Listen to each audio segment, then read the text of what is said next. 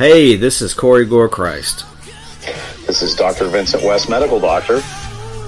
And we have a very special Phantasm episode for you. It is our Horror Hound Weekend Rewind episode.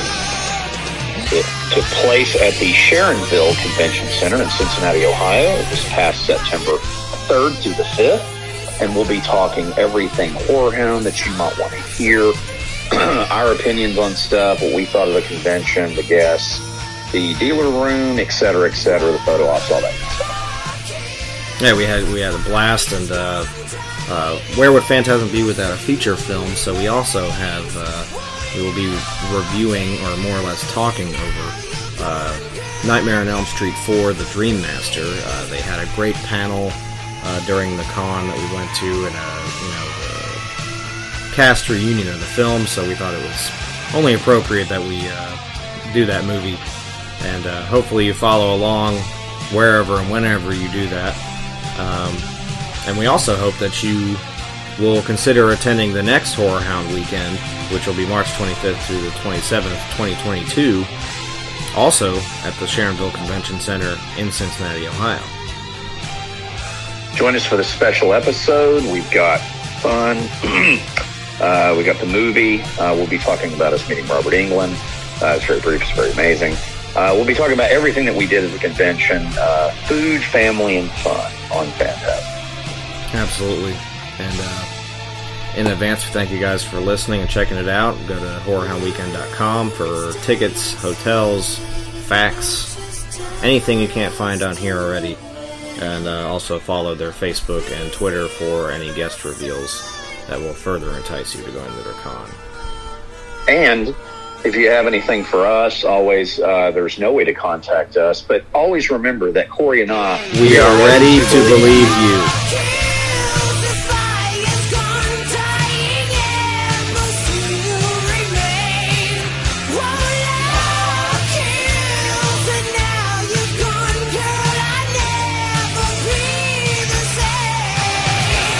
What the fuck is up, and welcome to the Phantasm Podcast. I'm Corey Gorechrist, with me, Dr. Vincent West. Why was there a Universal logo on a Warner Brothers box? I don't know, this is weird. I guess because we're watching on Peacock. Maybe I feel like Warner Brothers keeps selling off shit, and we'll get to that in a minute. And like The Exorcist, I'll actually get to that during the session because I want to talk about it with you. It's cool, but because they sold, Warner Brothers literally sold The Exorcist and all its rights to Universal. It's weird. It's disturbing to me. That's a Warner Brothers picture, and it's like, but see, this is the kind of shit that happens when AT&T owns you. It's now true. They're owned by like the fucking some weird Discovery owns them now, and I'm like, weird. How does Discovery have enough money to own Warner Brothers and their comic books and movies and stuff? But whatever. I'm sorry. I'll get into that in a minute. We have a special episode today. We are doing a recap of our time at Horror Hound Weekend back in the beginning of September in Cincinnati, Ohio, 2021. Yeah, we'll talk about that. We'll talk about some of the shit we did, people we saw, and we got a pretty good feature film to get this recap started. So, Doctor, what film do we have? Nightmare on Elm Street Part 4. There is no one more terrifying on the screen today.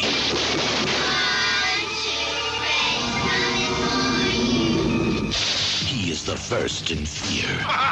And you thought it was only a movie. It's a brand new nightmare. Welcome to Wonderland, Alice. A Nightmare on Elm Street Part 4, The Dream Master, rated R. Starts Friday at theaters everywhere. Which is what they were celebrating at Horror Hound. I haven't seen this movie in years. I don't know about you. No, it's been a while. I still don't understand the fucking Universal logo at the front of this because this is a Warner Brothers, which is New Line. It's really strange. Like I said, maybe since we're in a Peacock app, Maybe that's why they show it in front of it. I didn't notice that with other movies I watched on here. If they've showed Universal in front of everything, since it's their app, I don't know. I don't know, but all I'm telling you is something was going on, and I'll just dive right into this. So AT&T literally about ran Warner Brothers and DC Comics into the toilet. Yeah. And then Discovery Plus, or Discovery something, bought Warner Brothers. And supposedly is promising to start fixing a lot of stuff that they fucked up. But I mean, to tell you how goddamn dumb the fucking god that they had from AT&T running Warner Brothers' home media department, he was threatening getting rid of, and I told you this 6 months ago, he was threatening to get rid of all their Blu-rays, all their 4K stuff, all their DVDs, everything. And there are people out there that probably listen to us that don't realize this. There are people that still buy physical media. You can actually Google right now Zack Snyder Justice League Blu-ray. It is the best-selling Blu-ray in this country. Yeah. Because people didn't want to pay for that goddamn app. So what I'm saying is there are people that still buy physical media. But this jackhole, this douchehole, this jackass, he's just like, I like to stream everything. I'm going to get rid of all our physical media. And that's when there were people at Warner Brothers that were like, we've got to get rid of this asshole. Yeah. So not only did they flush him, they flushed everybody from AT&T. You want to talk about a dinosaur? If you use AT&T for anything, you're a fucking idiot. If you use DirecTV, you're a fucking idiot. Well, we've had here...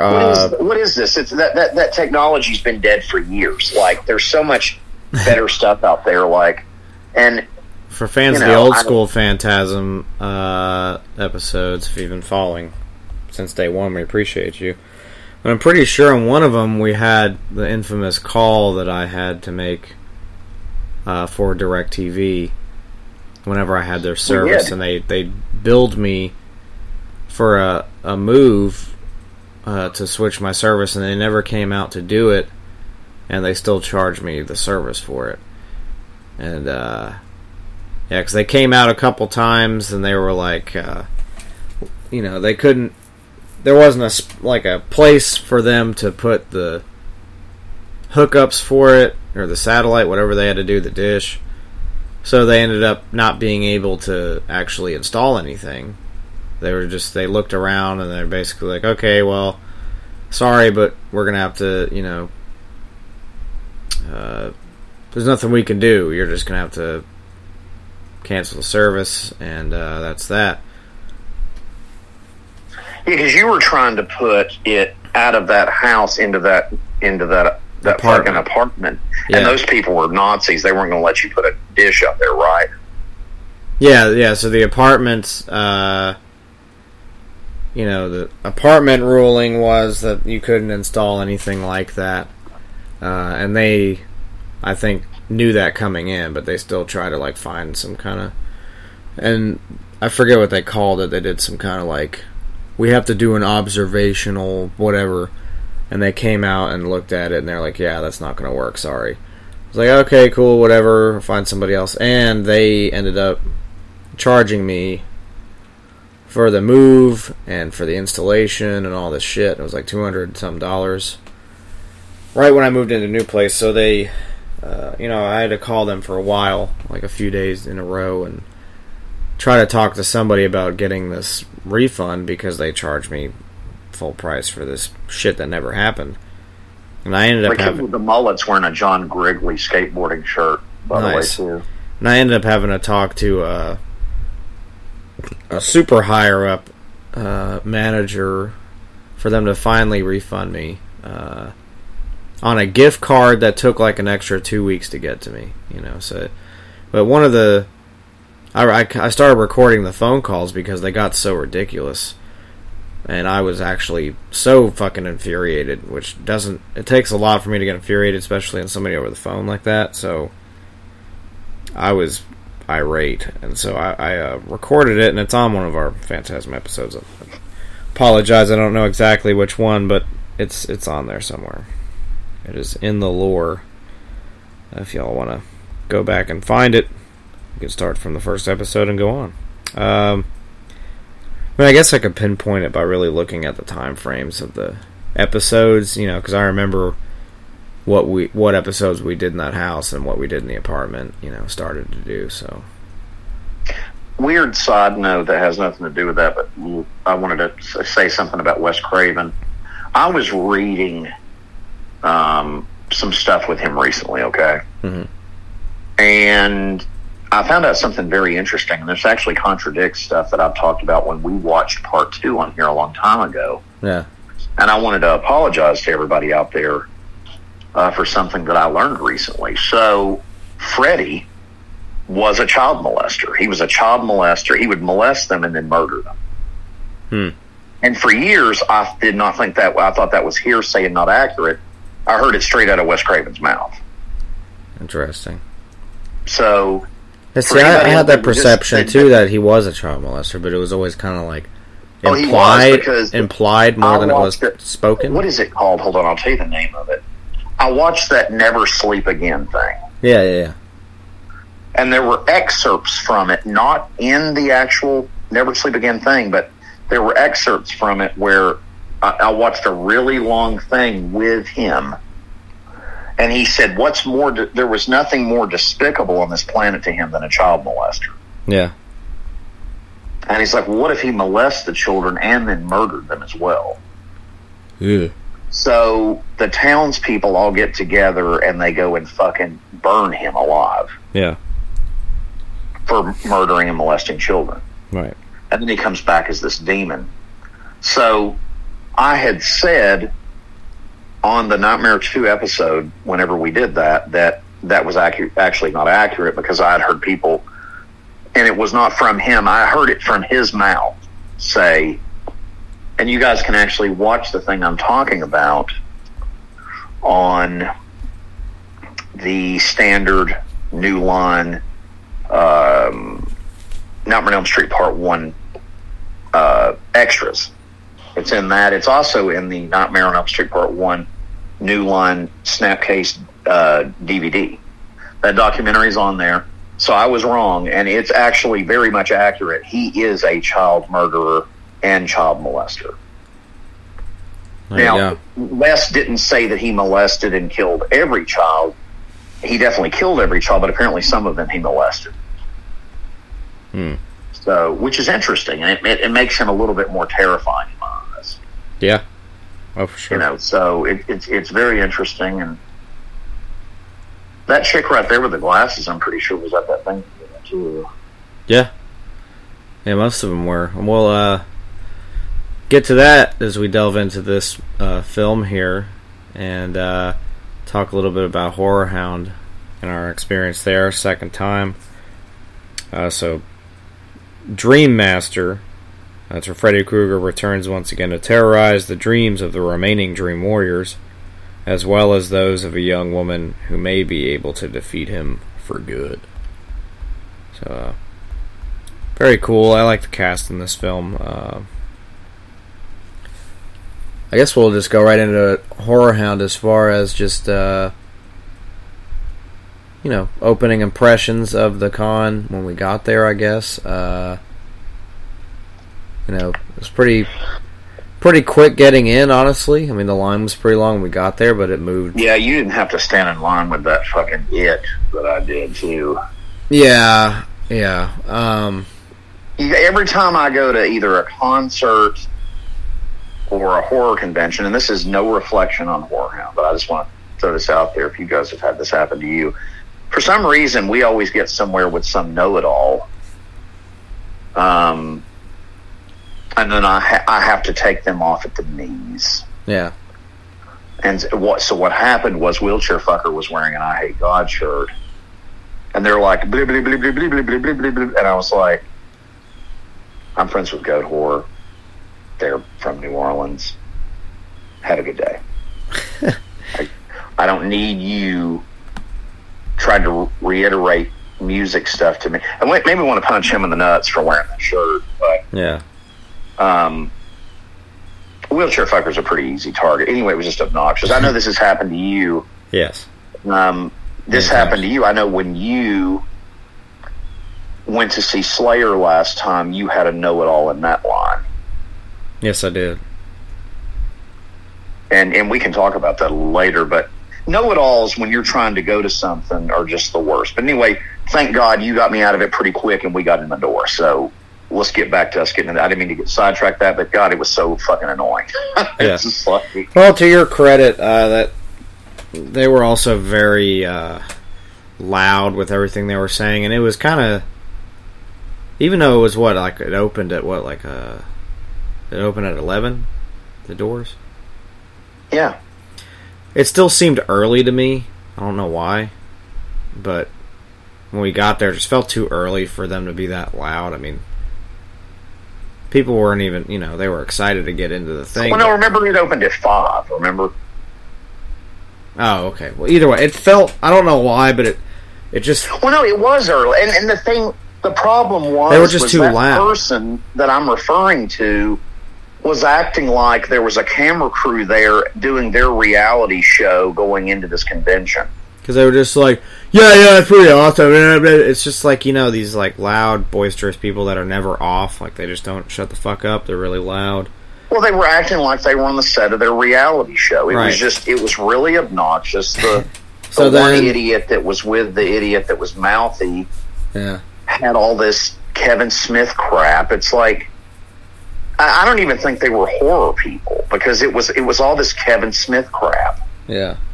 That they were holding, and that's fine or whatever, but it's like, will you shut up? Like I don't want to talk to you. I don't want to hear you. So we were pretty much in back line, because we got there a little later, and then I got our passes, and we went on in, and just cut the line, so I helped save you guys New Year misery when I left. I was like, oh God, enjoy that. I'm going to go try to get our stuff. Yeah, you did save us, because that was bad. So walking into it, it was pretty, considering like a lot of people, there was a good amount of space, for us to walk around and move around. The vendor room was how I remember it. It was sad not seeing Ben and Fright Rags right there when you walk in, but yes, indeed. Saw a lot of cool people, right off the bat. I mean, it's always overwhelming when you go to a con like that, because you're instantly just like, oh shit, there's like a lot of stuff here, and it's kind of hard to browse around because there's so many people, and apparently this one specifically was like really fucking busy, and a lot of people waiting to go to this for a year, 2 years, and turnout was solid, and like especially the first day, which usually Friday is like slower than Saturday, but Friday seemed a lot more busy to me than Saturday did. Yeah, I don't know what the fucking, maybe because football was back on Saturdays, I don't know, but it felt overwhelming there Friday, some of it. Yeah, like Friday was super busy, and then Saturday just wasn't, not compared to Friday. We were hanging out pretty much all day Saturday. Well, Friday we tried to do some hanging out, and the first time to go back to 19, and again, this is not on Horror Hound, it's just COVID-19, the world we live in now. Yeah. But everything felt a little bit more chill in 19. And there were people socializing. We did a lot of I did more socializing than I think Corey's ever seen me do in my life. Yeah, I did. And at this one, people weren't doing it. There were a lot of clicked off stuff, and people, I guess, going to other people's rooms, and it just was not, because we stayed till the end of it Friday night. We were there for the duration. We were there from 5 to close. Mm-hmm. So that was kind of disappointing. That was the only thing that was disappointing to me, was there we are trying to be social, which I normally do not do. Yeah. And you absolutely could not do it. The outdoor screening thing they were doing, there was nobody at it. Yeah. There was like a lot of people in the karaoke area. And nobody was doing karaoke. I didn't hear one person do karaoke the whole time we were there. No, they're all sitting in there like a funeral parlor. It was really strange. And then it was like they were having a body in there, and people were like, well, when he died last year. It's like, what is this? Like, I don't... Yeah, like everybody was in just like a dark room, like sitting down. Like And I understand they have to do that, but it was really disappointing to me. I liked in 19 at the end of the night, nothing ever ended. It just kept going. Like, I don't remember them running anybody out of that hall in 19. It just went all fucking night. Yeah. You know, and it was great to experience that. You know, this is all pre-COVID. I understand they have to do shit because of COVID. They have to clean and blah, blah. I get it. But I'm just saying from a fan standpoint, it's sad that COVID exists because it basically denutted. It cut the balls off of the late night party fun. Yeah. You know, because that's where you meet people and mingle and blah. And it was, you know, I'll tell you something else I wanted to talk to you about. And I don't know if you realize this, but I never saw where they were viewing films anywhere. Yeah. Friday or Saturday. If they were screening stuff, and I'm sure they were, I don't know where the fuck they were doing it. Maybe they were doing it at a different location, but I never saw any of that. I'm sure they were doing it. I just, for some reason this year, it just felt like I don't know where it was at. I never missed something. I hope you guys, if you went, got to enjoy it, because I never saw them screening anything. And then what the other weird thing is, Friday night when everything closed up and we went to like the after party thingy, there was supposed to be stuff being screened there. I never saw that either. Yeah, I didn't. It was very it was laid out weird. I don't really know how to describe what I'm saying. Yeah. You know, I felt like there was too much hotel security walking around too. It's like, what are you doing? Yeah, I don't know. Like, we're horror fans. We're not fucking, this isn't a goddamn, you know, tractor pull. Yeah. You know, I'll defend everybody there on that. Even the couple tractor pull people I saw, which we'll get to later. But, you know, I never saw the screening rooms. I'm not sure where those were. Maybe some signs for that next time. Maybe. I hope I'm not being too critical about that. But I never saw a place. I never knew where any of that stuff was.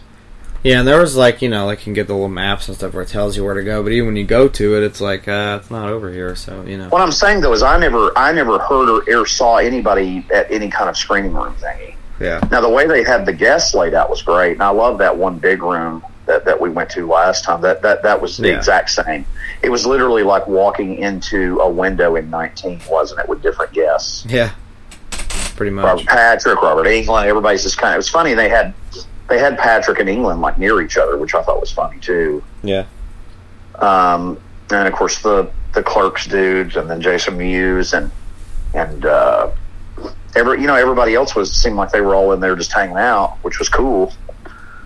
But you know, and I'll tell you something else, and I noticed this. I don't know if you noticed this or not. The staff this year was a little ruder. Yeah. You know? I mean, like I said, I think a lot of people were on edge for doing it with the COVID thing, and having. I mean, I get that, but my thing is, don't do it if you can't handle it. You know, like I don't like I go to therapy. You know, I see a therapist regularly. If you can't handle that, then don't do it. You know, it's like a carny at a fair. Yeah.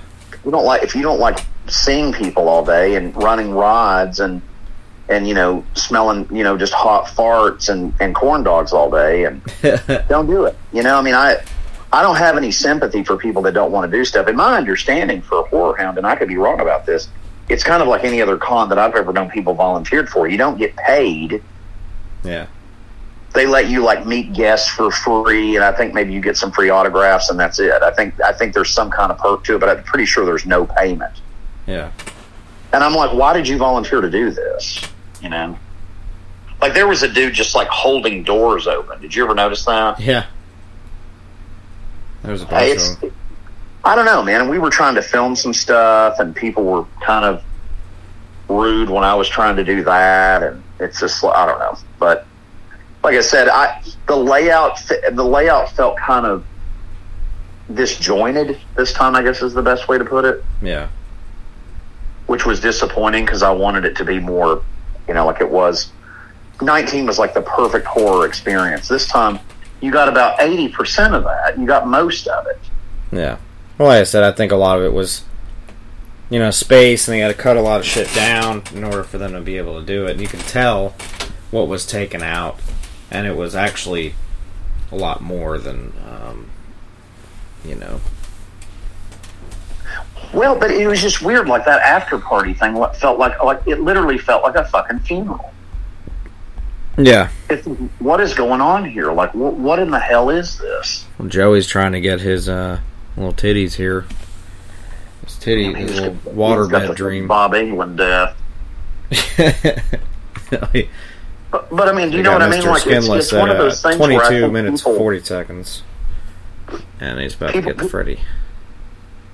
People don't talk about it, but it's, and I'll tell you, there's something else. The celebrity photo op thing was a nightmare. Yeah, it was. Now, we all can't sit in a room and watch a horror movie. This year we can't watch Rocky Horror Picture Show, but we can all cram into this cattle herd line. And I swear, you and I were like the only two people in there wearing fucking masks.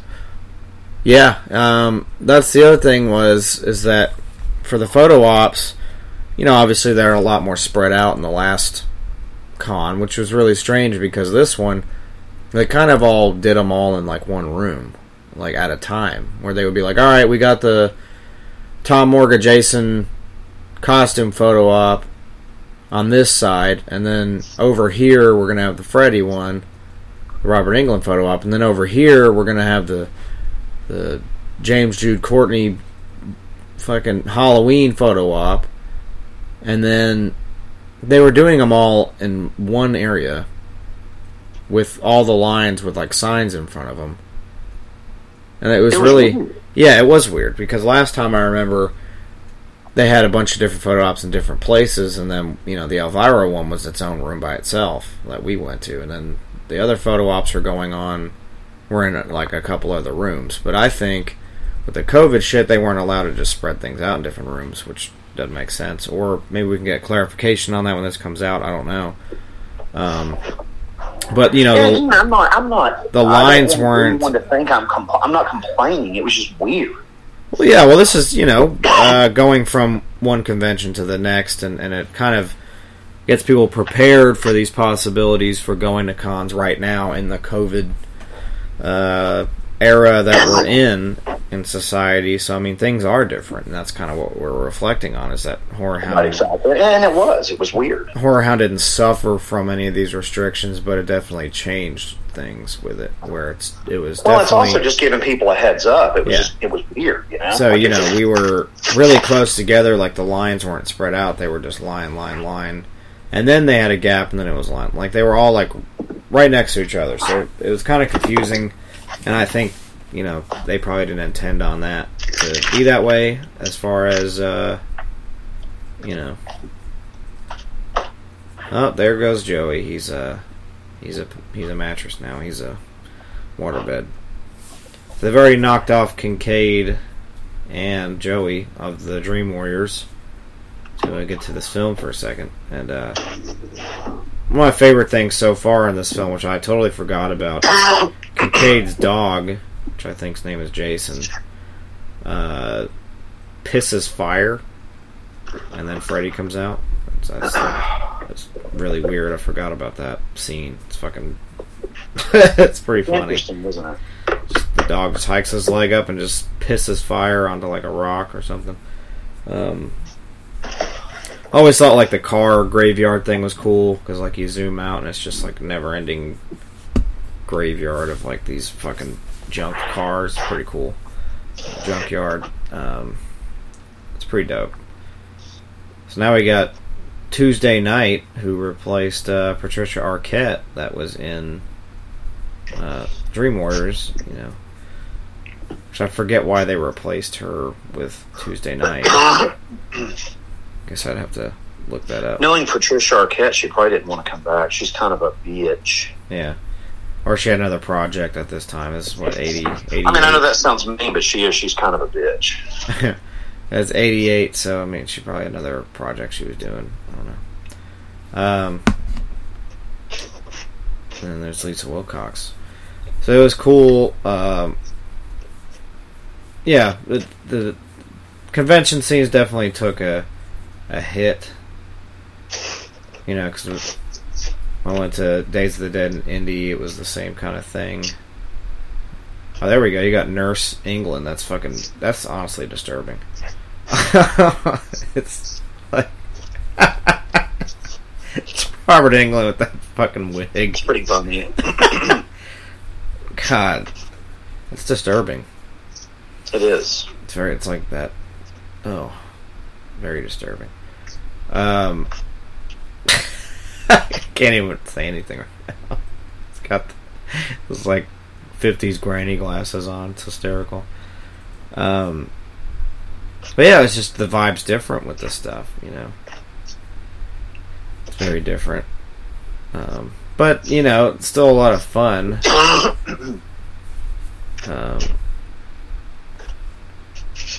You know, going into it, like I said, there was, once you get into the vendor floors, stuff like that, it's kind of straightforward, and that was more familiar to me, going in there. Because at first you're kind of just like overwhelmed by everything going on, and like being around that many people again, and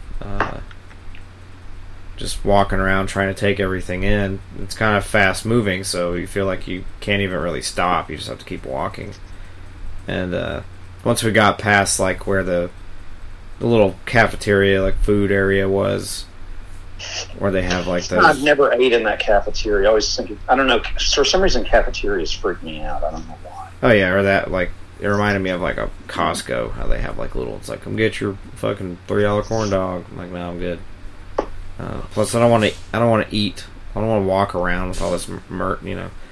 I don't want to have fucking nachos and nacho cheese walking around in this little like basket while there's like all this merchandise everywhere, like all over, like, you know, I don't want. It's just not appealing to me, you know. I don't want to dump this fucking nacho cheese all over some vendor's stuff, you know what I mean? You don't want nacho cheese yourself? No, I don't. Not there. But yeah, so that was weird. But once we got to the area, I was like, oh, now I remember, you know, because we were pointing out stuff like this back wall area where they had some of the guests or whatever. I was like, oh, that's where Pauly Shore was last time, and Mick Foley, I remember, was over in that area, and like a bunch of other people, and that's where we met Tony Todd, was over there. So it was cool to like go back to that and see the familiar parts of the convention. It kind of like brought it full circle again, you know, like sure. I guess that's when it sunk in. It's like, oh, now we're back in the Horror Hound, you know, because just getting through the lines and finally getting in there. Excuse me. God damn. You all right? Yeah, just fucking.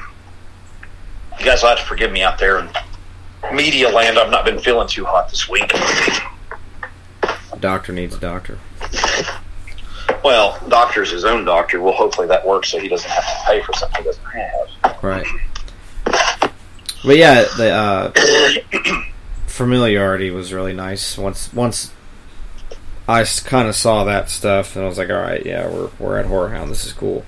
I guess I had a little time to like breathe in where we're at and get through all the stuff. So it was cool, and seeing familiar faces. Friend PJ, it was cool seeing him and Scream Team, and it was cool seeing Joel Robinson, and it was cool, you know, I said, seeing a lot of familiar people at Horror Hound, so that's always good to, you know, see familiar faces, and yeah, it was, in that regard, it was really nice. I mean, the what do you call it, the dealer room is a lot of fun there. Yeah. I said there's so much going on at once, and then you know, I like how it's set up to where, you know, you get like two or three, like, you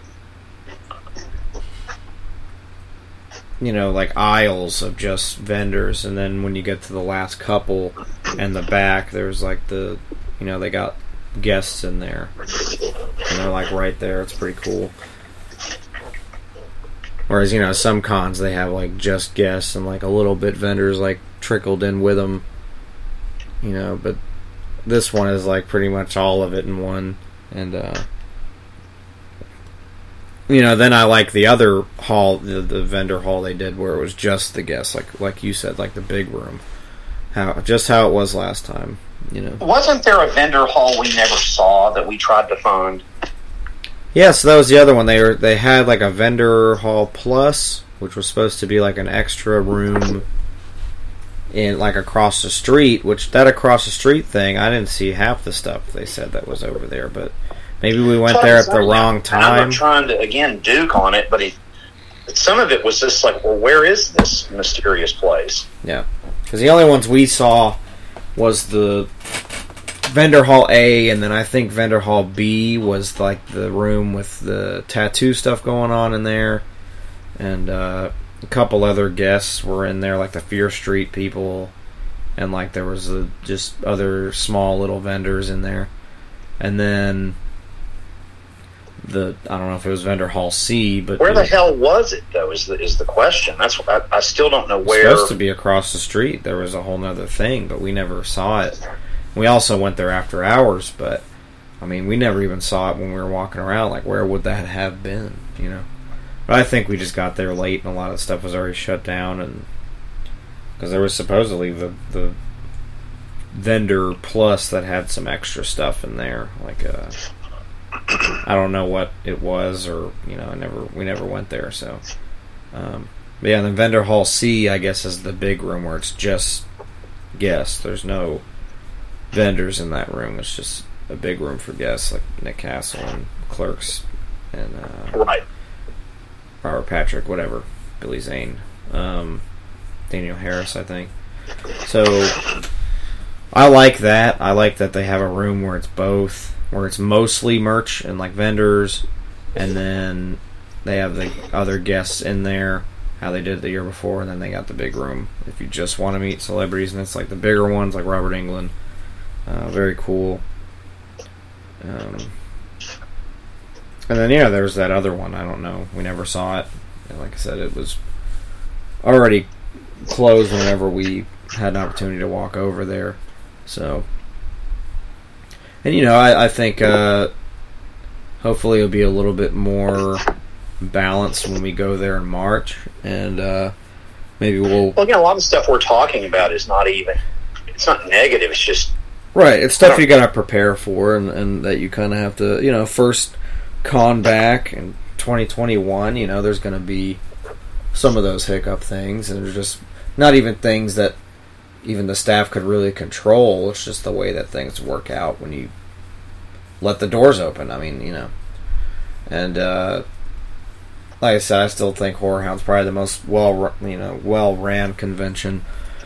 As far as, generally the staff is, pretty accommodating and can direct you wherever you need to go, but I think it was more of like an on-edge thing this time around, and hopefully in March, like I said, it'll be more well-constructed and a little more prepared this time, and people will be more, they'll be ready for this one more than I don't think they were for this one in September. I think the turnout was huge and probably a little unexpectedly huge, and then it's one of those things. Well, like I said, nothing to my knowledge really even went wrong or anything. I've had people reading on like some of the groups that I'm in and stuff of like people complaining about the lines, people complaining about normal shit they complain about, but in reality it's like, stuff like that has never bothered me. I anticipate lines and all that. I mean, that's part of the thing, people always complain about the VIPs getting ahead or having like lines that don't have, this happened at the photo op we were doing for Robert Englund. Were they were letting people in front of us, weren't they? Right, but they should have like a VIP line, because normally you separate the two so it doesn't just look like people are just, walking right past you. But you know, they were kind of like, it was kind of weird how they did that, because, you know, they had like three lines of people that are all getting the Robert Englund thing, and then there's like lane 4 and 5 that's for this other one that's going to start in like 30 minutes. So it's kind of confusing, because most people are like, where do we go? Even though the guy was like, go over here, you know, that. And then, you know, we had been standing there, and they had people behind us get moved into this other lane, like the farthest to the left, and then they actually got to go in first, and I don't think they were VIPs. So there was confusion with that. And then, you know, I've never gotten mad if people pay extra money to get special treatment. I guess sure, you pay $200-something. I mean that's part of it. You get the, you know, get the perks. You get in early, and you get to, you know, fast pass it basically, and do all that. I mean, you know, like I said, you pay for that. So I know plenty of people that are like, "Oh, the fuck stupid VIPs go for." It's like, it's not. They paid for it. You know, they paid a lot of money for it. So if you wanted to get the treatment, then you got to pay for it. You know. But for Whorehound, I will say, you and I used to know, yeah, that he would spend all this money on these meet and greets with bands. Yeah. And I never understood the logic in that. Like, if I'm not going to pay someone to talk to me, you know, right? And I'm not talking about an actor, but I'm talking about musicians. I'm sorry, it's just not going to happen. Yeah. Well, it's another thing too with the you can take your ego and these are some bands we've dealt with on this podcast. If you're charging to meet people, then you probably need to find another profession. Yeah, because see, you know, the actors and stuff like that, it's different because, you know, they're not performing in front of you. You know, you go to these shows and you, like, watch their concerts, and then you have to pay to meet them after. You know what I mean? Yeah, I'm not going to do that. It's not like we're at these cons and watching them on set do this the films they're doing, you know. I know some of y'all out there probably think that that's mean, but I'm just being honest. I don't think... And the reality with all that is, too, I'm sure, is that the music industry is just kind of in the commode with the digital age and stuff like that, so these bands aren't making any money, so I guess... I mean, I get it, but it's not my problem to pay the bills. And like I said, I'm not doing it, but plenty of fucking kids do, and that's the reason, is because that's probably... I mean, if they want to do that, that's fine. The only reason they make money, I guess, but... You know. I'm not paying someone to talk to me. Yeah. You know, I'm just not going to do it. It's not going to happen tonight, tomorrow night. You know, it's just not going to happen. Yeah. And, you know, people want to do that, that's fine. I'm just, you know, for me personally, it's just, I can't do it. We'll do it live. It ain't going to happen. We'll do it live. You know? Fuck it. Fucking A, because that's the truth. I'm not even going to humor that, because it's not something that, you know, I personally am interested in entertaining. And that's nothing against them for doing. I think I will say, shame on you for charging to meet your fans. Yeah. You know, I would never charge to hang out with a fan. You know, I mean, you're a musician. Would you charge your fans to talk to you? I mean, no, absolutely not. Well, that's what I'm saying. I think it's a really just. If you want my honest opinion, especially when some of these bands, and I won't say who, used to love meeting their fans, and then they start charging for it, it kind of makes you look like a piece of shit. Yeah. You know, and I'm talking music of all genres. I'm not saying anything specific. I'm just saying, you know, if you're that money hungry, you know, you might want to look into a different career choice. Is all I'm saying. You know, yeah, I agree. I just think some people are in things for the wrong reasons. And there was a gentleman that we've had on this podcast multiple times, you know, that was a whorehound that was very rude. Yeah. And I'm not going to say who, because I'm professional. And it kind of set the tone for Friday, you know? Yeah, a little bit. And, you know, and that's not your fault. And I'm sorry I acted the way that I did, but it really... Because I knew it was going to happen. Yeah. And we went ahead and did it anyway, and it blew up in my face like a grenade, like I knew it would, and it was very it was humiliating. Yeah. You know? So that's another thing. We're meeting people, and especially when someone is completely different to you on social media, and then when you're in their face, they're just a cocksucker. Yeah. And again, it's not professional, and not only is it not professional, it's really rude. Yeah. So because all I felt like we did with the scenario I'm talking about was went over and stroked their ego. And then they basically pulled their pants down and pissed in my face. Yeah. You pissed in my face, friend. But again, that's not on Horror Hound, and that's just stuff we deal with doing this podcast. Right. But, it's it's one of those things, I think, Saturday, I think you and I both were in a better mood. Yeah. We were a little cranky, I think, from the drive, and although Saturday ended up being stressful too, but we won't get into that. But I think, and I'm sorry about that too, but I think Saturday we did a lot of filming, which you guys will see at some point in time. But yeah, we Porno Protron showed up, which was cool. So we did a little Godless thing. Yeah, he came in Saturday. And then I did a little bit of filming. How much of that we're ever going to use, if any of it, I don't know, because I feel like I'm an idiot. But I thought some of it was good footage. We'll just have to actually work on that. Check it out. Well, I mean, the truth is, even if it's bad, if it's none of it was at least bad. Watchable, if I'll watch some of it with you, I'm like, whatever, it's fine. No, none of it was bad. Just well, there was the one thing where I was not in disguise. I don't think I necessarily want to use that. Plus, they were kind of shitty to us anyway. Yeah, I think the Severin thing. So yeah. Well, I think some things we kind of ran through the floor at least 3 times, trying to just cover everything, and then Porno did his stuff and you did your stuff a couple times.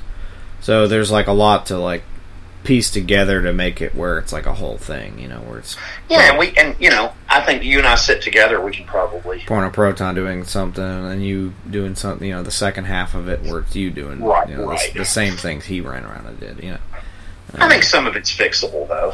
But as far as this film is concerned and the guests, I thought it was really cool all they brought together is now you see Toy's character Sheila, which I thought was really cool. It was really cool she was there.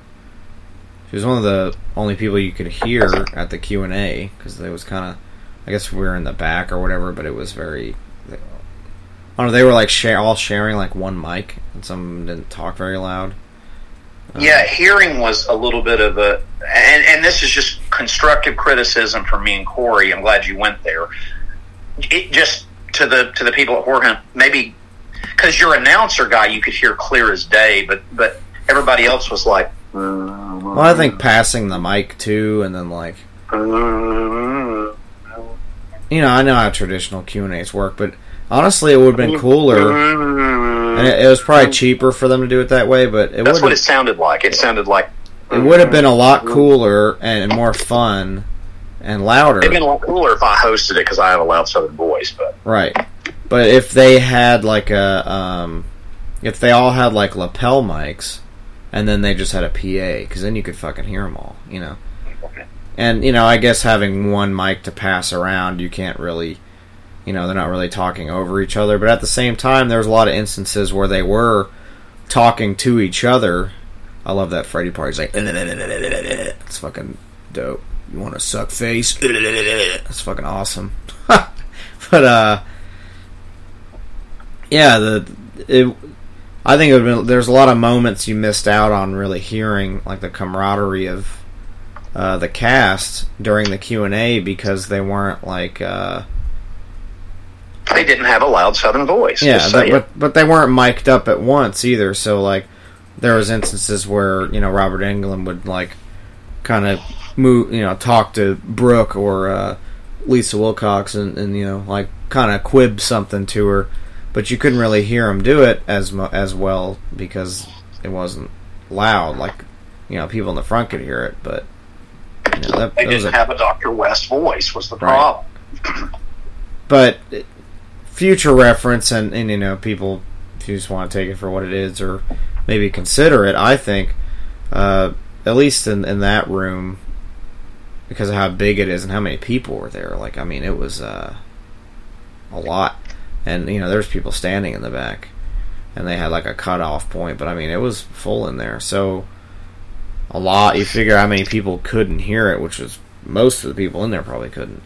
So, future reference, possibility to do, I would just mic everybody up and have a PA so it's just loud, and everybody has their ability to talk when they want to, and not just like, oh, you got to pass the mic to make your comment, because there, like I said, there's instances where like Toy, the Sheila or whatever from Part 4, she was on the other end of the table, so she would say something, and then you would have Brooke or somebody else chime in from across the table at her to like kind of add to the story. And you couldn't hear it, and it's like you can only pass the mic so quickly over to them to like hear what they have to say, and it's it kind of cuts into it, the fun of the Q&A. So I think because they're not like yelling at each other, and honestly they shouldn't yell at each other. They should all have the ability whenever to like add to stories of their own and talk and make it fun. So yeah, I think. Or at least all have their own mics, regardless. If you want to do the lapel thing in a PA, whatever, or you just do the mics in a PA, but or you contact Corey Gorecrust and you get a guy with a loud Southern voice. Right, you can have Dr. West interpret, which that was another cool thing. They had sign people there. Yeah, here's the great thing: if we could get someone that can do sign language to come with us next time so we can hear the Q&A, that would be great. Right. We also need a sign person for Wheelchair Fucker as well, to follow him right, around. because he will sleep with you, because he, especially if you are disabled, he will sleep with you. Yes. As he is disabled, so, well, I mean, he is. He's a 9-year-old boy, but... but yeah, that was one, not really gripe by it, but it was more or less like, they should all have their own mics at least. Maybe they would all be louder because they can, if you're passing. We're touching on the convention hall, the Q&A hall. I want to talk about. Was there an wasn't that what he was doing? Which one was the The first time we went. Oh yeah. But we didn't do that this time. Painful Q&A I've ever sat through in my life. We missed the this time. But that was the only Q&A we caught, was that Nightmare Part 4 panel, which is like the main one we wanted to do. So it was cool. It was cool that we got into it because we saw everybody kind of, we saw the time or whatever, and we're like, fuck, we gotta book it over there. And they were like just about to start, like, they were like moving everybody in there, but we got in when we did because we were in one of the last rows of seating, so we were lucky enough to get in there when we did, because they started cutting people off not too long after that. So very cool. I like seeing. It was a really good cast, like, reunion thing too. Like, they had pretty much everybody was there. It was awesome. Minus the Dream Warrior people, of course, but from the beginning of the film. But really cool to see Robert Englund doing anything. But like I said, it would have been so epic if they actually all had their own mics and they were loud. Because otherwise, it was kind of like they were there, but after a minute, you're just like, man, I wish I could fucking hear what the hell they were saying. Kind of why I showed up. But yeah, other than that, it was still a great panel otherwise, and I'm sure that's a good reason for you guys to check out the Horror Hound Rewind that they've been doing on their Facebook page, and I think on their website as well. where you can actually watch the previous Q&As from the event. So, I might go back and watch it. Speaking of see if I can actually rewind, I'd like to rewind to being treated like shit by one of our guests at Horror Hound and point out. I just want to give everybody a little insight on me, and I don't care if you like Slipknot and you're wearing a white trash Slipknot t-shirt. I don't care if you got tattoos or stretched out earlobes.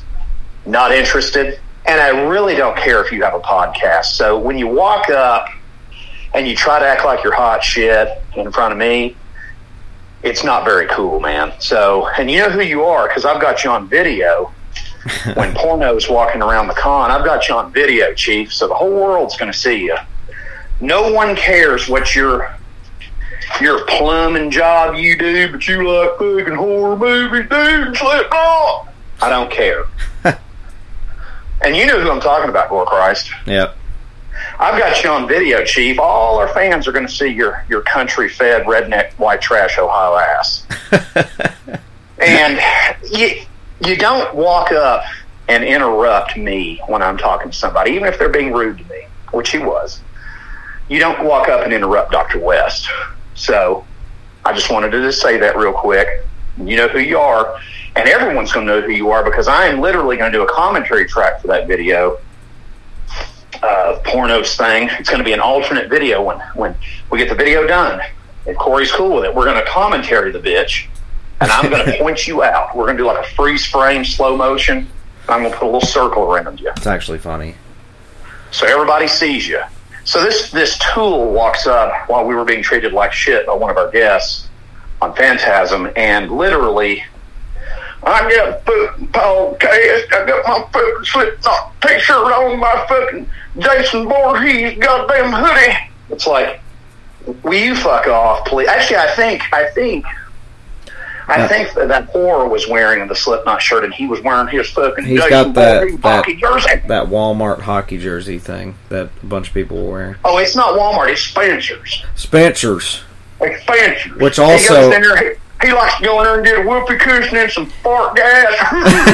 It's another funny thing besides Spencer's. He likes to fuck that girl after he does his podcast with that lava lamp on from the mall.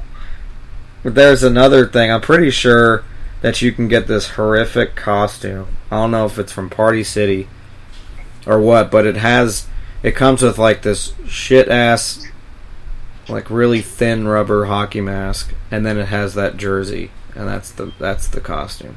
It's like, when did... Oh, that's lovely. Yeah, I'm pretty sure that might be where he actually got it. Because I know they have it at Spencer's. It's like, I wear the mask too when I pick my son up from school. And then I got my jersey on so everybody knows that I'm a Jason Voorhees fan. It's like, whatever. But I thought it was kind of funny, but there was a bunch of people wearing that fucking jersey. I was like, what is it with this jersey? There's no Friday the 13th people here, you know.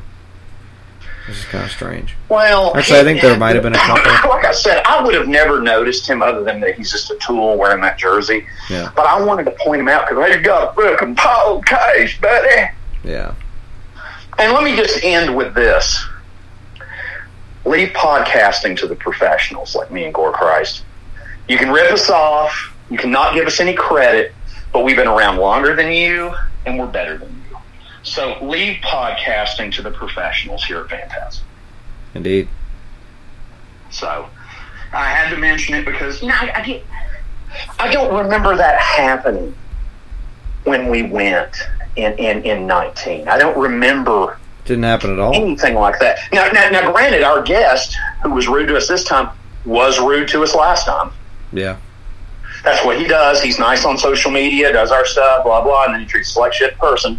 But, so that didn't really surprise me, but I don't like when someone tries to come up and, like, undercut me.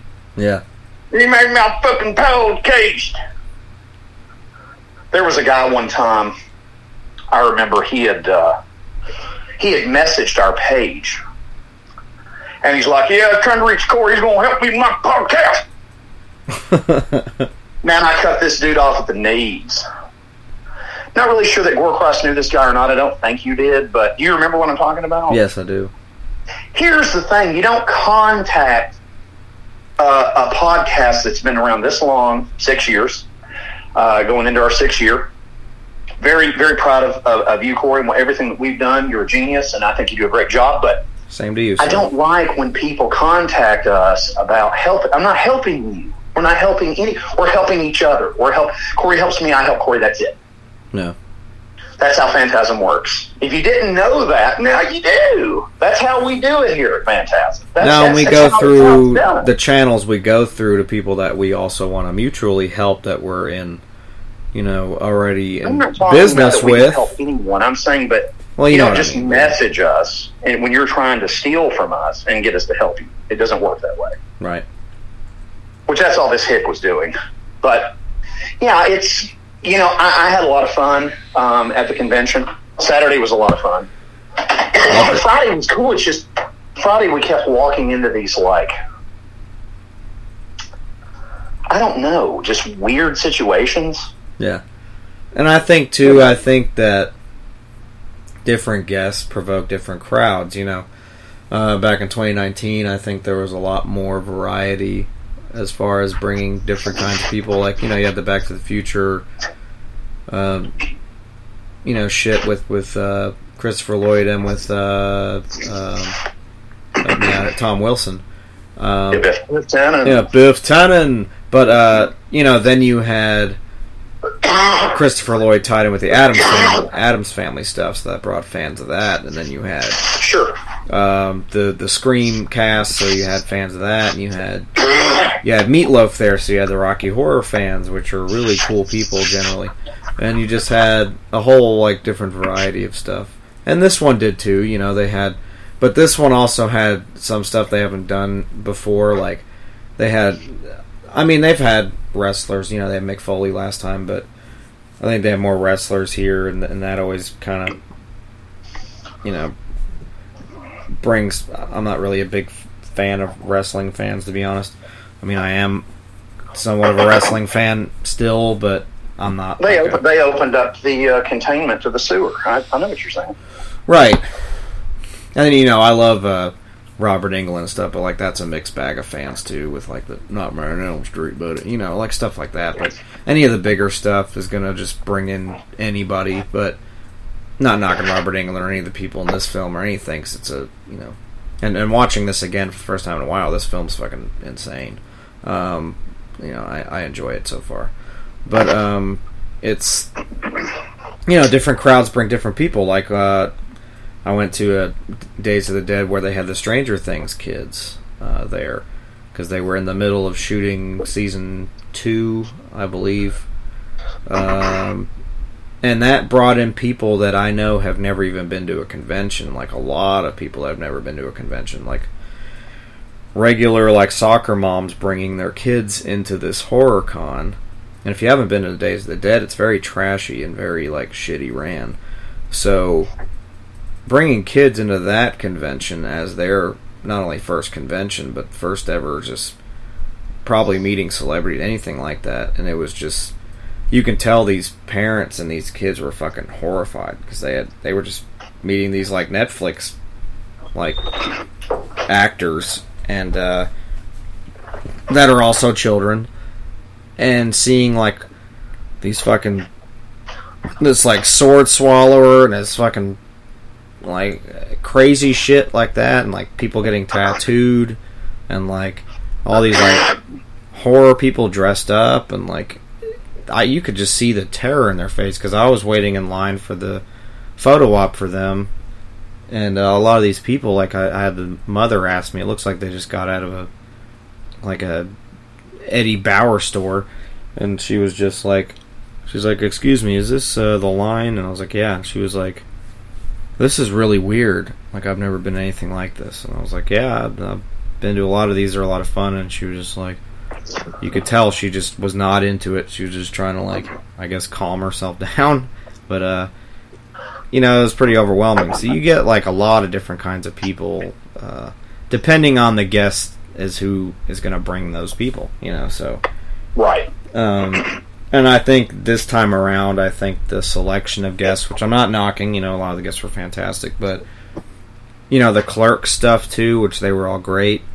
But that invokes a very specific crowd in and of itself, because a lot of people, again, they're going to a horror con, but they see that these actors are going to be there. They don't really realize what a horror con actually is. They just see a bunch of guests on a thing, and they're like, oh my god, these Clerks people are going to be here. So they think it's just going to be some regular Comic-Con with a bunch of these horror guests there. And then when you go to it, it's a straight up horror con, but with like guests here and there that are from other things. So you're like, oh man, I can meet Jason Mewes and Ted DiBiase, and then Robert Englund, Freddy Krueger. That's really cool. And then when they go there, all these people are dressed up as like just batshit stuff from horror films, and it's just all this crazy shit. So, like I said, I think it's very weird, and you bring certain guests, it's going to bring certain clientele of people, and sometimes that meshes well, sometimes it doesn't. I think maybe this year that was something to do with it, and maybe the crowds that were there and trying to stay the whole night, that, we saw the outdoor screening thing, like maybe a lot of those people were those kinds of people. Like, I don't know if they were, people that go there every year, or they're people that, had never done it before, and they're trying to, like, just do all the things and weren't really feeling it. I don't know. But it's interesting to kind of analyze it like that, but it's interesting to say the least. It was weird. Yeah. I mean, all I know is when we went in 19, I don't feel like it was so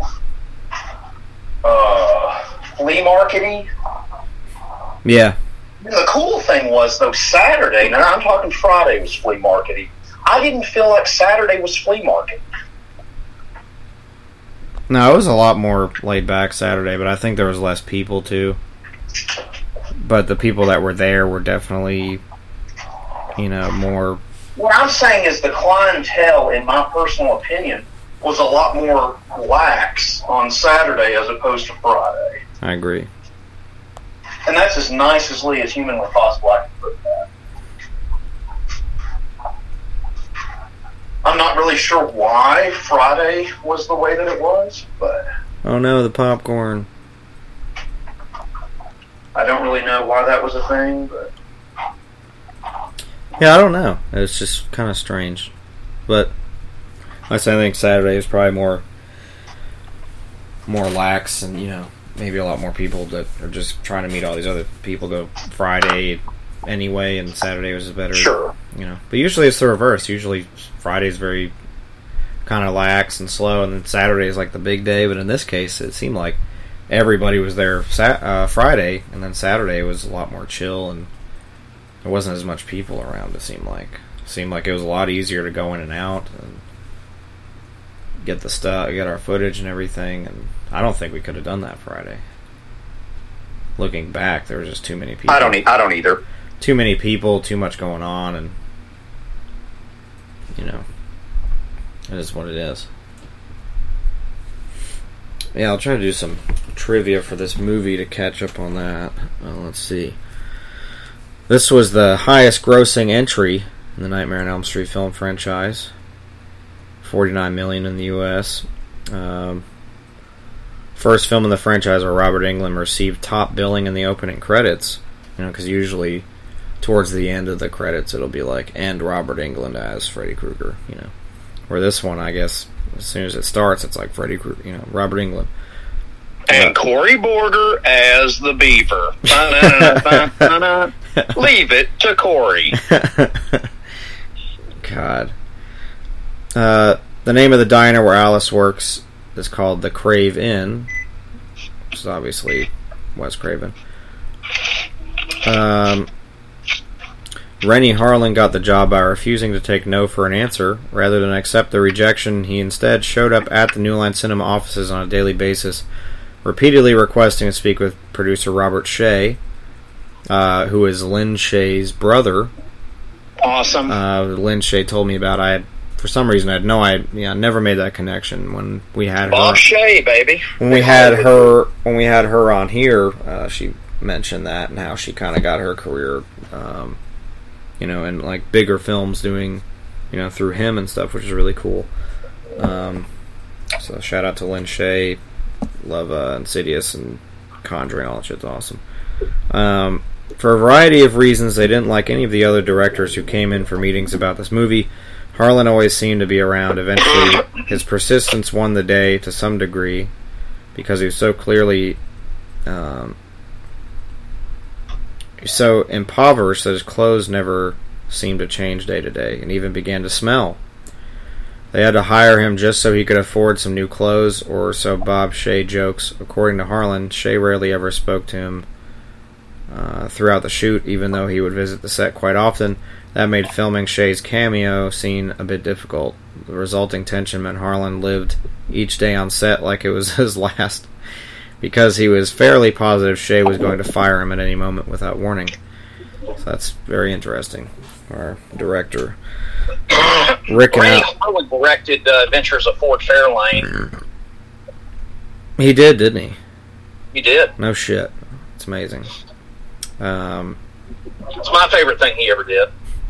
Andrew Dice Clay, for you folks that need to check that out for sure. The doctor showed me that film, and I bought it like that next day on Blu-ray.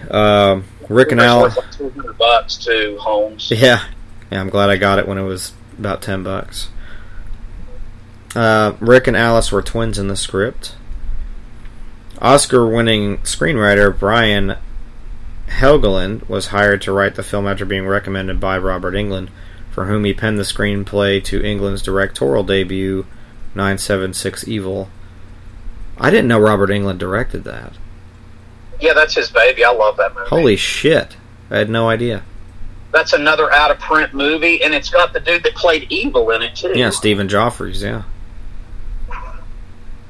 Here we go, old Debbie's weightlifting death here. Old Brooke Weiss finally getting her due.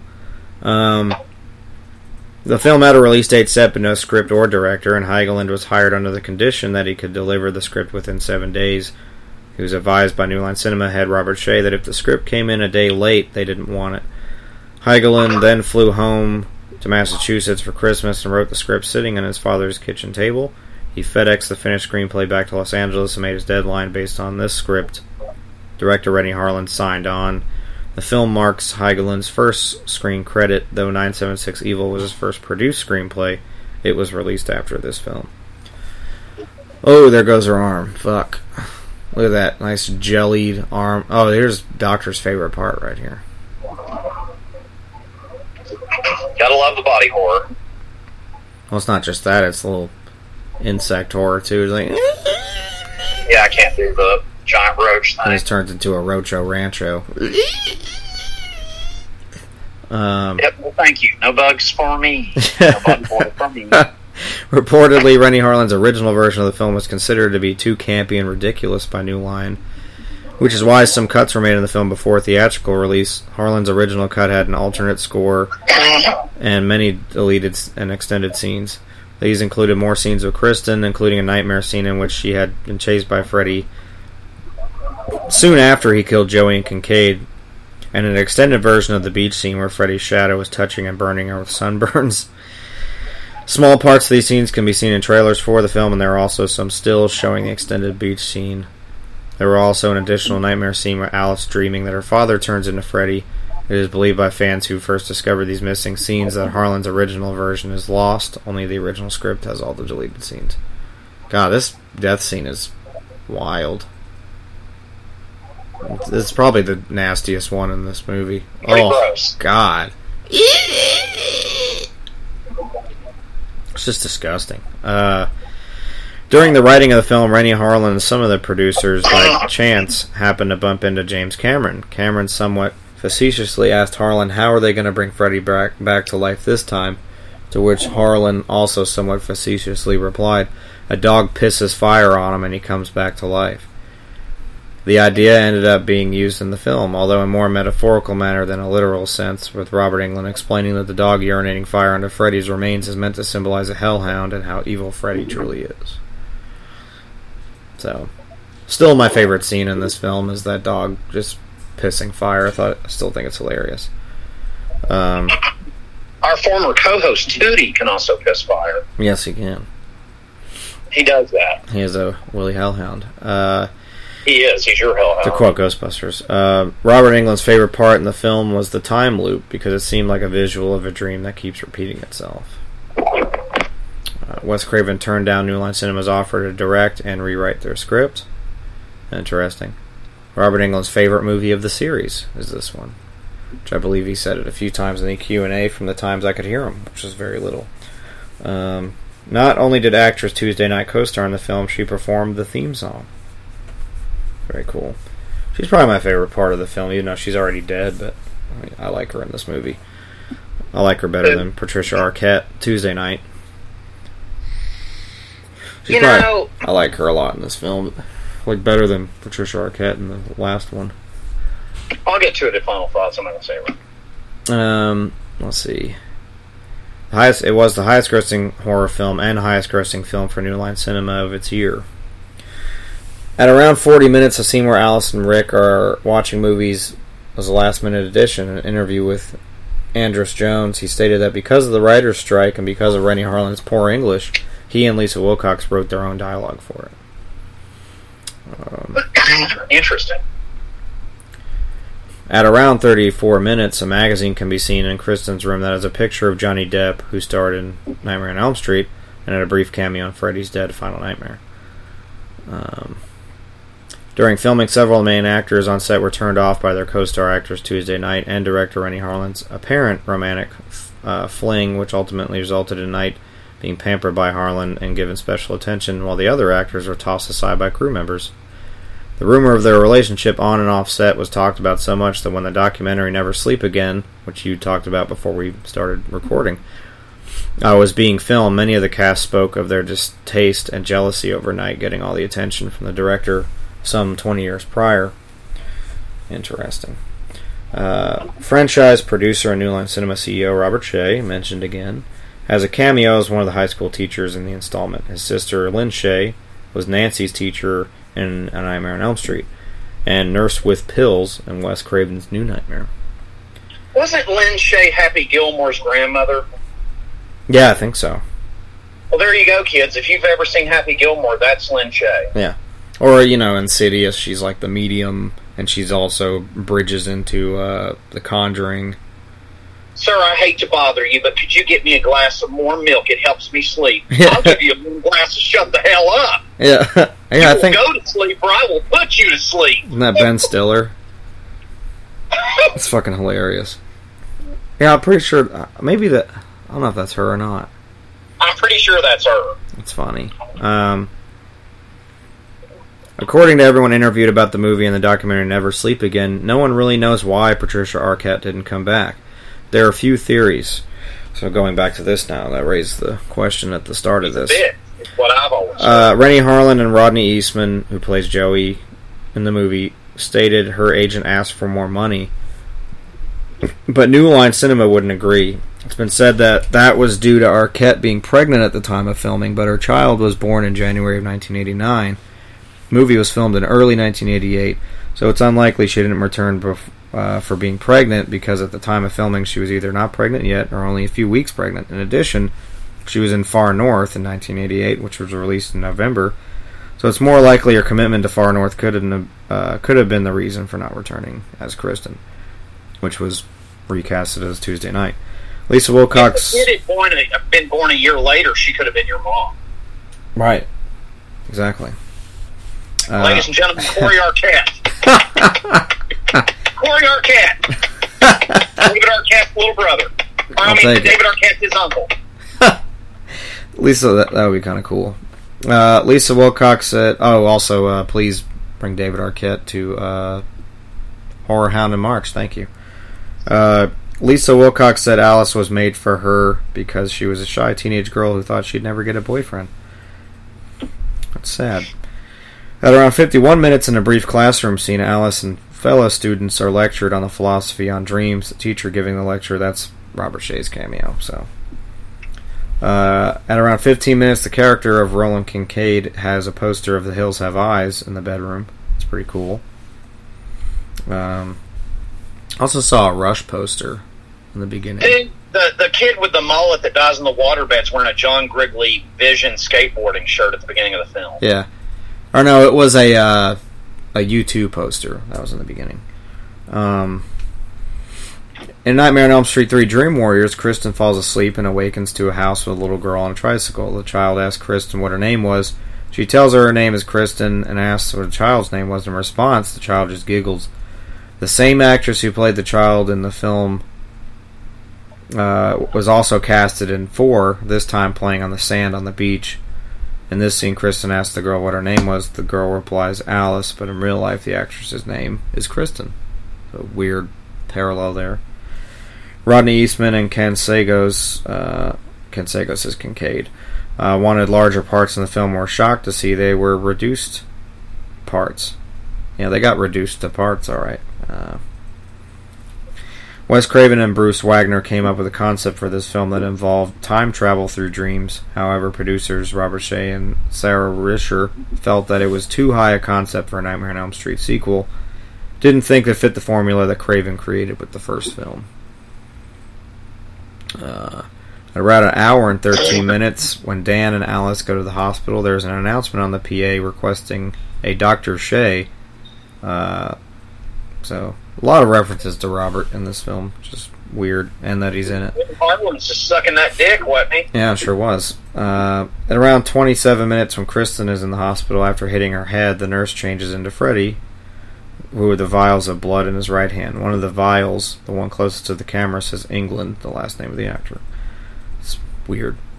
Denny Hassel's character of Dan had no name originality and had to choose his name, which stuck. Tuesday Night was supposed to wear a more revealing outfit on the beach scene, but refused. I'm surprised the director didn't fucking have her out there in bells and whistles. But according to Annette Benson, the casting director, over 600 actresses auditioned for the role of Alice. The only film of the franchise to have an original song in the opening credits, the second half of the Nightmare on Elm Street 3 Dream Warriors credits feature Into the Fire by Dokken. Goddamn right. And Freddy's Dead, The Final Nightmare would open with I'm Awake Now by Goo Goo Dolls. Also, the first to have a rap song in the ending credits. What is the deal? Fucking Vinnie Vincent Invasion had a song called Love Kills in this movie. Are they just going to act like that doesn't exist? Yeah. Because it is the song that I remember most from this film. Yeah. It's fucking Mark Slaughter singing, too. That's awesome. Eventually go on to form Slaughter. Him and Dana Strum, the bassist from Slaughter, are both in Vinnie Vincent Invasion and in the video for Love Kills that they shot. Yeah. They don't talk about it here because not everybody thinks they know everything about horror movies, knows jack shit about music. Apparently not. The budget is $13 million, making it the most expensive Nightmare on Elm Street film at the time until it got surpassed by Freddy vs. Jason, which would be $25 million. By the way, that's Corey Arquette's favorite Nightmare on Elm Street film and favorite Jason film. Yeah, it's just the best of both, and you got, You saw it when he was in 8th grade. He had his Pokemon cards, and it's his favorite. He went to a Dragon Ball Z convention afterwards. Yep. It was the best day of his life. With the Super Saiyan wig on. In the scene where Rick is teaching Alice the kick, which we just saw, her kicking, when her shoes flies in the sink in the fishbowl, you can see in the fishbowl a little doll hand with long nails, like a mini Freddy glove. It's a blink and miss it moment.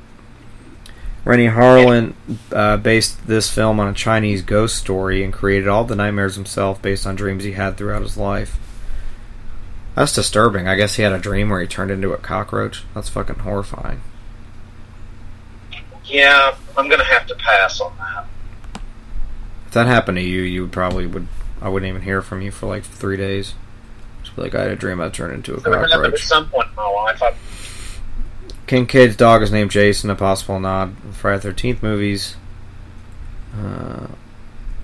Maybe not. I think they just randomly named the dog. There are references to Alice in the Looking Glass. Not only does Freddy say Welcome to Wonderland, but Alice literally goes through a looking glass. She jumps through a mirror, destroying it. First film in the franchise in which the end credits rolled instead of appearing in a slideshow.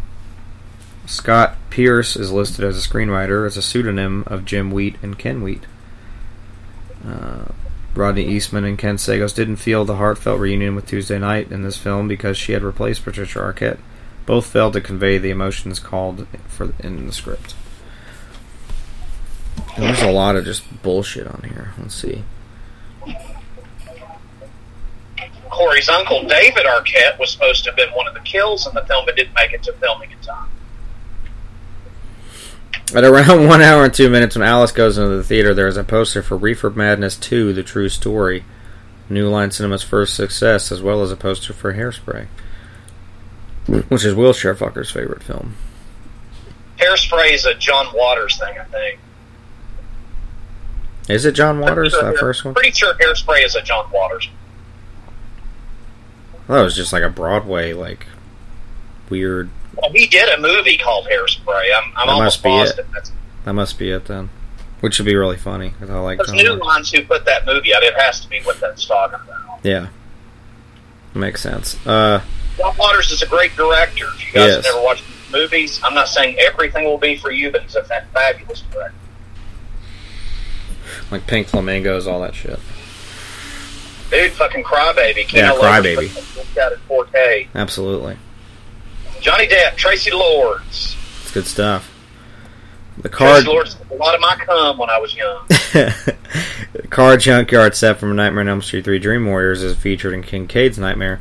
The set was conceptualized by production designer Mick Strawn, who worked as an art director and handled effects on the previous film. He also came up with the truck crash scene in the Kaleidoscope hallway. The junkyard set also holds the distinction of being filmed in the same location for both films. The set was built and filmed at a landfill in Pacoima, California. This Freddy shit's fucking raunchy right now. Freddy's line, "How sweet fresh meat," was similarly used in Freddy vs. Jason. The Sandcastle... Corey's favorite Jason or Nightmare on Elm Street film. I want to remind you guys again. So I was not in 8th grade when that came out. It was 2003. So I was... what'd that have been? I don't know, tell us. I guess 7th or 8th grade, so it would have been 13. Well, I almost got it. I said 8. Yeah, you're close. Around 36 minutes, sandcastle form of the Elm Street house is visible in freeze frame before it explodes. It is hinted that Dan was new in town, as he remarks, "All the towns in America, and I gotta move to the Bermuda Triangle. That's great." He does not know the legend of Freddy. He mentions moving there and is initially a friend of Alice's group, Ricochet. One of the only Nightmare on Elm Street films to show the Elm Street house in broad daylight. It's weird.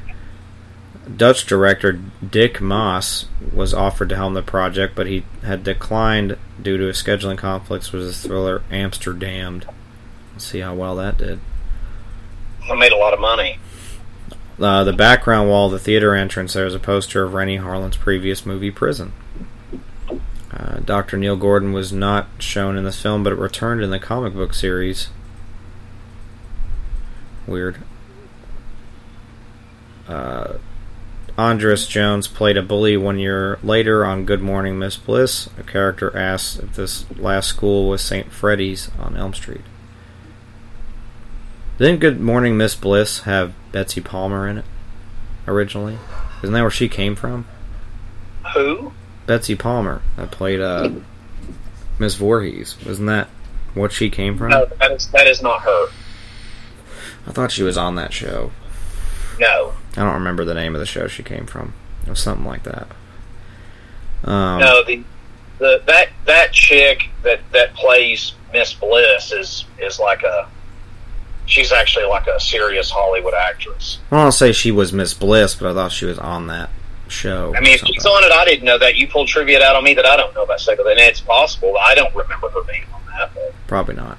1988 was the first year in which all three of the then top horror franchises, Nightmare on Elm Street, Friday the 13th, and Halloween, all released new films in the same year. The Dream Master, Part 7, New Blood, and Halloween 4, Return of Michael Myers. Additionally, the first Child's Play was also released in 88, as was Hellbound, Hellraiser 2, and Phantasm 2, shout out to Don, all of which would also become major horror franchises. Hellraiser film, Part 2. Movies. Oh, I thought you liked that turd. It's okay. It's just that I can't. Maybe it's someone else. Maybe it's Wheelchair Fucker. I know that. Like, I don't remember her name, but that movie and always defended me, and I'm like, that chick from the first one, I can't deal with in that film. I don't remember. Her name escapes me, but the character in the first movie that's in that one, she's just obnoxious. Right. The only part of that movie I like is that doctor dude, and the only reason I like that is because he says the doctor is in it and it's in an aborted song. But other than that, I can care less about that movie. I think they took that from me, but anyway. They did. Debbie's Death was ranked number 2 on Watch Mojo's list of top 10 Freddy Krueger kills. That's the Cuco Rancho. Rennie Harlan wanted Toy Newkirk to redub her lines to sound more black. That's fantastic. Very nice. That's not racist at all. No. I'm going to do this trivia. This movie's over, and I'm still doing this fucking list here. It's ridiculous. What'd you think? Anyway. As I keep scrolling down, it's just so stupid. It's like the film takes place in 1988. Kristen's car is a 1988 Volkswagen Cabriolet Type 1. It's like, why are you writing this? Dan's truck is a 1959 Ford F100. Rennie Harlan is a student in the classroom, even though they've already mentioned that like 3 times. Right. Andras Jones and Linnea Quigley previously starred together in the film Sorority Babes in the Slime Ball Bolorama. So Linnea Quigley was part of the female chest soul. So she was like a very small little cameo in this film. I've got that on Blu-ray. That's an interesting movie. Yeah. It was an Amazon exclusive Blu-ray. Pretty sure Linnea's nudie in it too. Yeah, she likes to be nudie a lot. No, I like when she's naked, especially when she was younger. It is hinted that Rick's fear is elevators. That would explain why Freddy tormented him with an elevator in the dream before his death.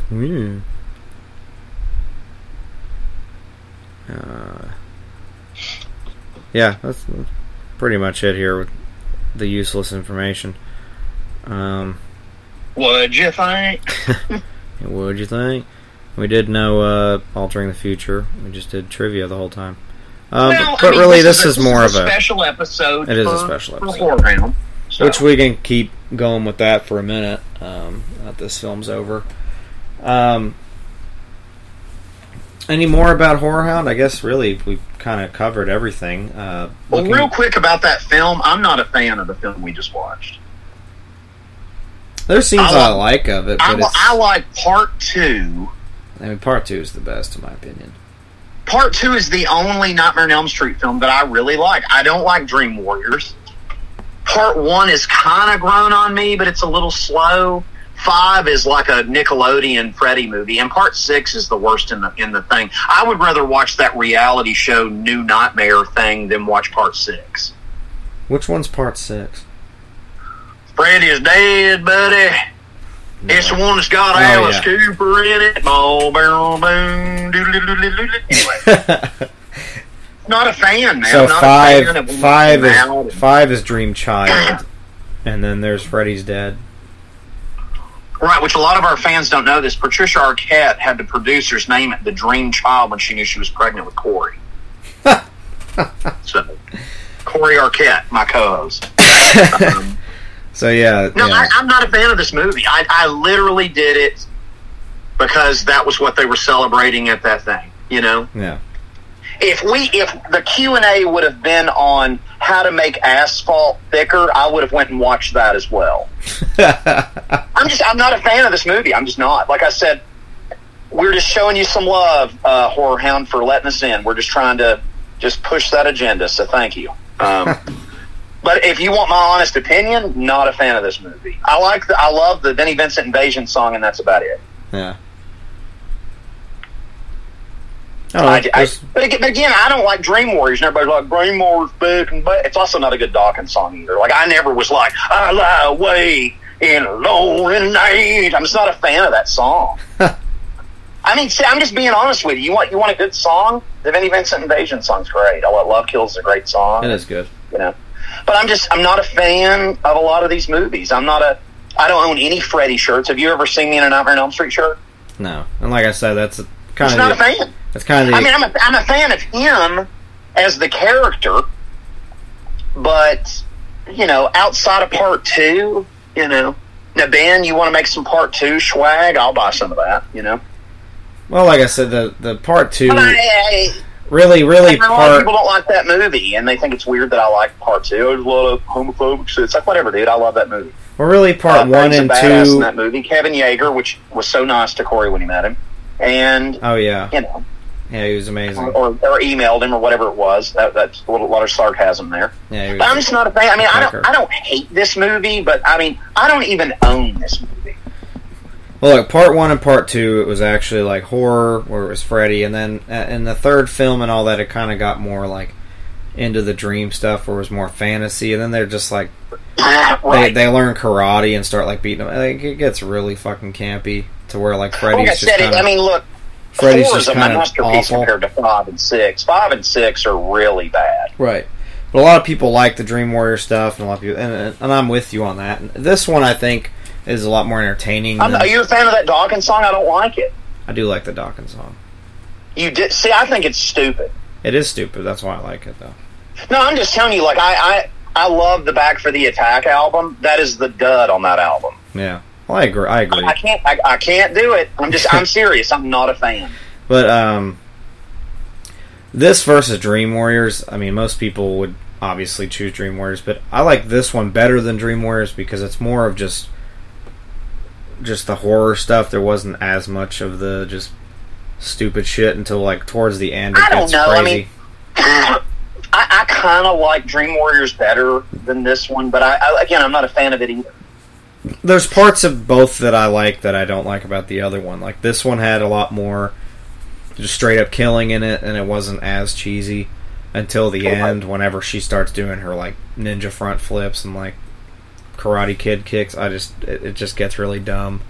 And like, you know, like I said, 1 and 2 are actual like Nightmare on Elm Street like horror films because Freddy's scary in it and he's just killing people. You know, there's not like this just wise ass Freddy and like just weird, stupid, campy humor. It's like, you know, the Friday the 13th or Halloween, even though those, you know, Halloween stuff kind of got shitty like 4 and 5, but Right. at least they didn't have Michael Myers or Jason, you know, start playing guitar and doing rap songs. You know, I mean, Right. they weren't speaking characters to be able to have a personality to do that, but still, like, Freddy's supposed to be this scary demon-like character in your dreams or turning into nightmares, and he's walking around with sunglasses on the beach and just being like, like, it's just kind of, you know, the first 2 films he would have never done that. He's just fucking ruthless, you know, and scary. Right. Especially the second one. He's fucking terrifying in that film.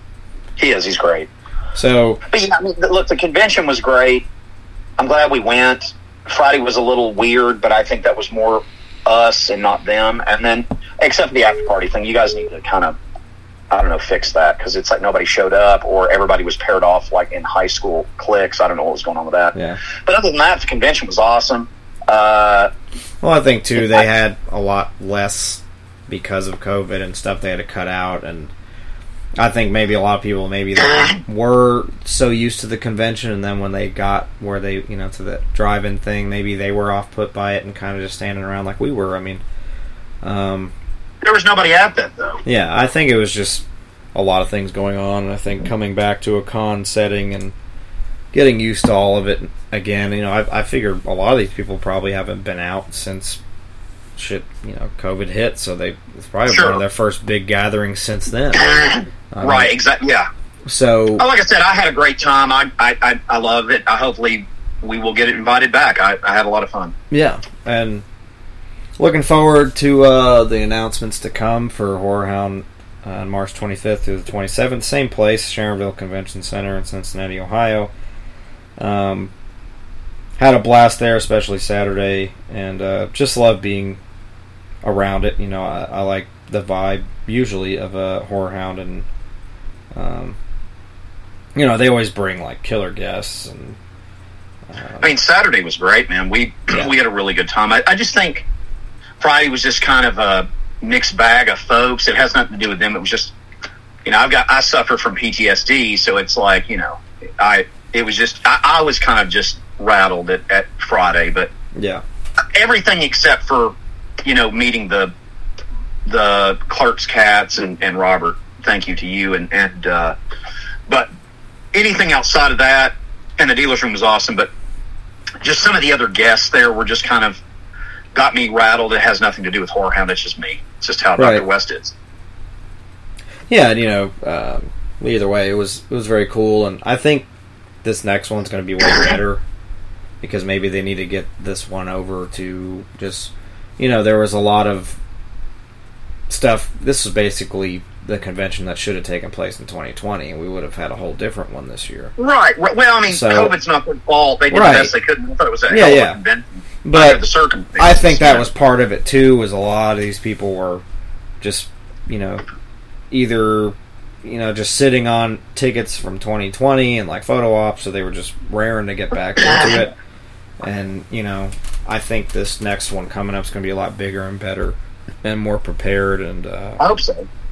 Because this one, I think, and it even felt that way, was more of like, it didn't seem like, wow, we're all back and everything's back to normal. It seemed more like a test run to me in certain ways. And, I think hopefully they learned a lot from it. And not to say it wasn't ran well or anything like that, but I think they had to work out a lot of kinks in this one to better prepare for the one in March, which is why they're doing the one in March, is because this one went so well. And they're definitely probably gonna, have a bigger and better con in March, and I think it'll be well worth going to this one too because of all the practice they had with this one and then handling the COVID protocols and all that kind of shit. It's just a different atmosphere in that regard. So yeah, I think they'll be a lot more prepared this time and make things bigger and better, and it'll be a little more maybe a lot more stuff going on. Hopefully we get. Yeah. Looking forward to next time, bigger and better. Hope you guys enjoyed the episode and consider attending, and if you guys are already going, then you'll see us there, I guess. We hope to be there. We'll see if that happens. But absolutely. So yeah, Horror Hound 2021 recap over, and looking forward to March. So thank you guys for listening, and stay fucking gory.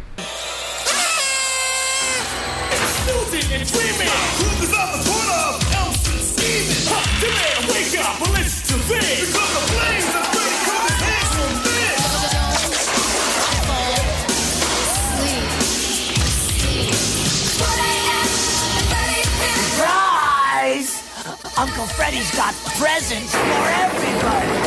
And you thought I forgot. Deck your store with this festive wall or window poster. Lighten up with this new 3D media light box insert. And how about a cheery, bigger than death floor standee? Life, death, get it? But that's just the beginning of Freddy's Nightmare Before Christmas. I got national trade and consumer ads. I got a monster hit TV series.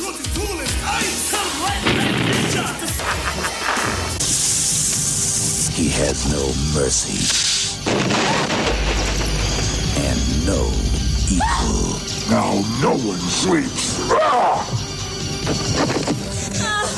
Get ready. Your wildest dreams will come true. How sweet, fresh meat.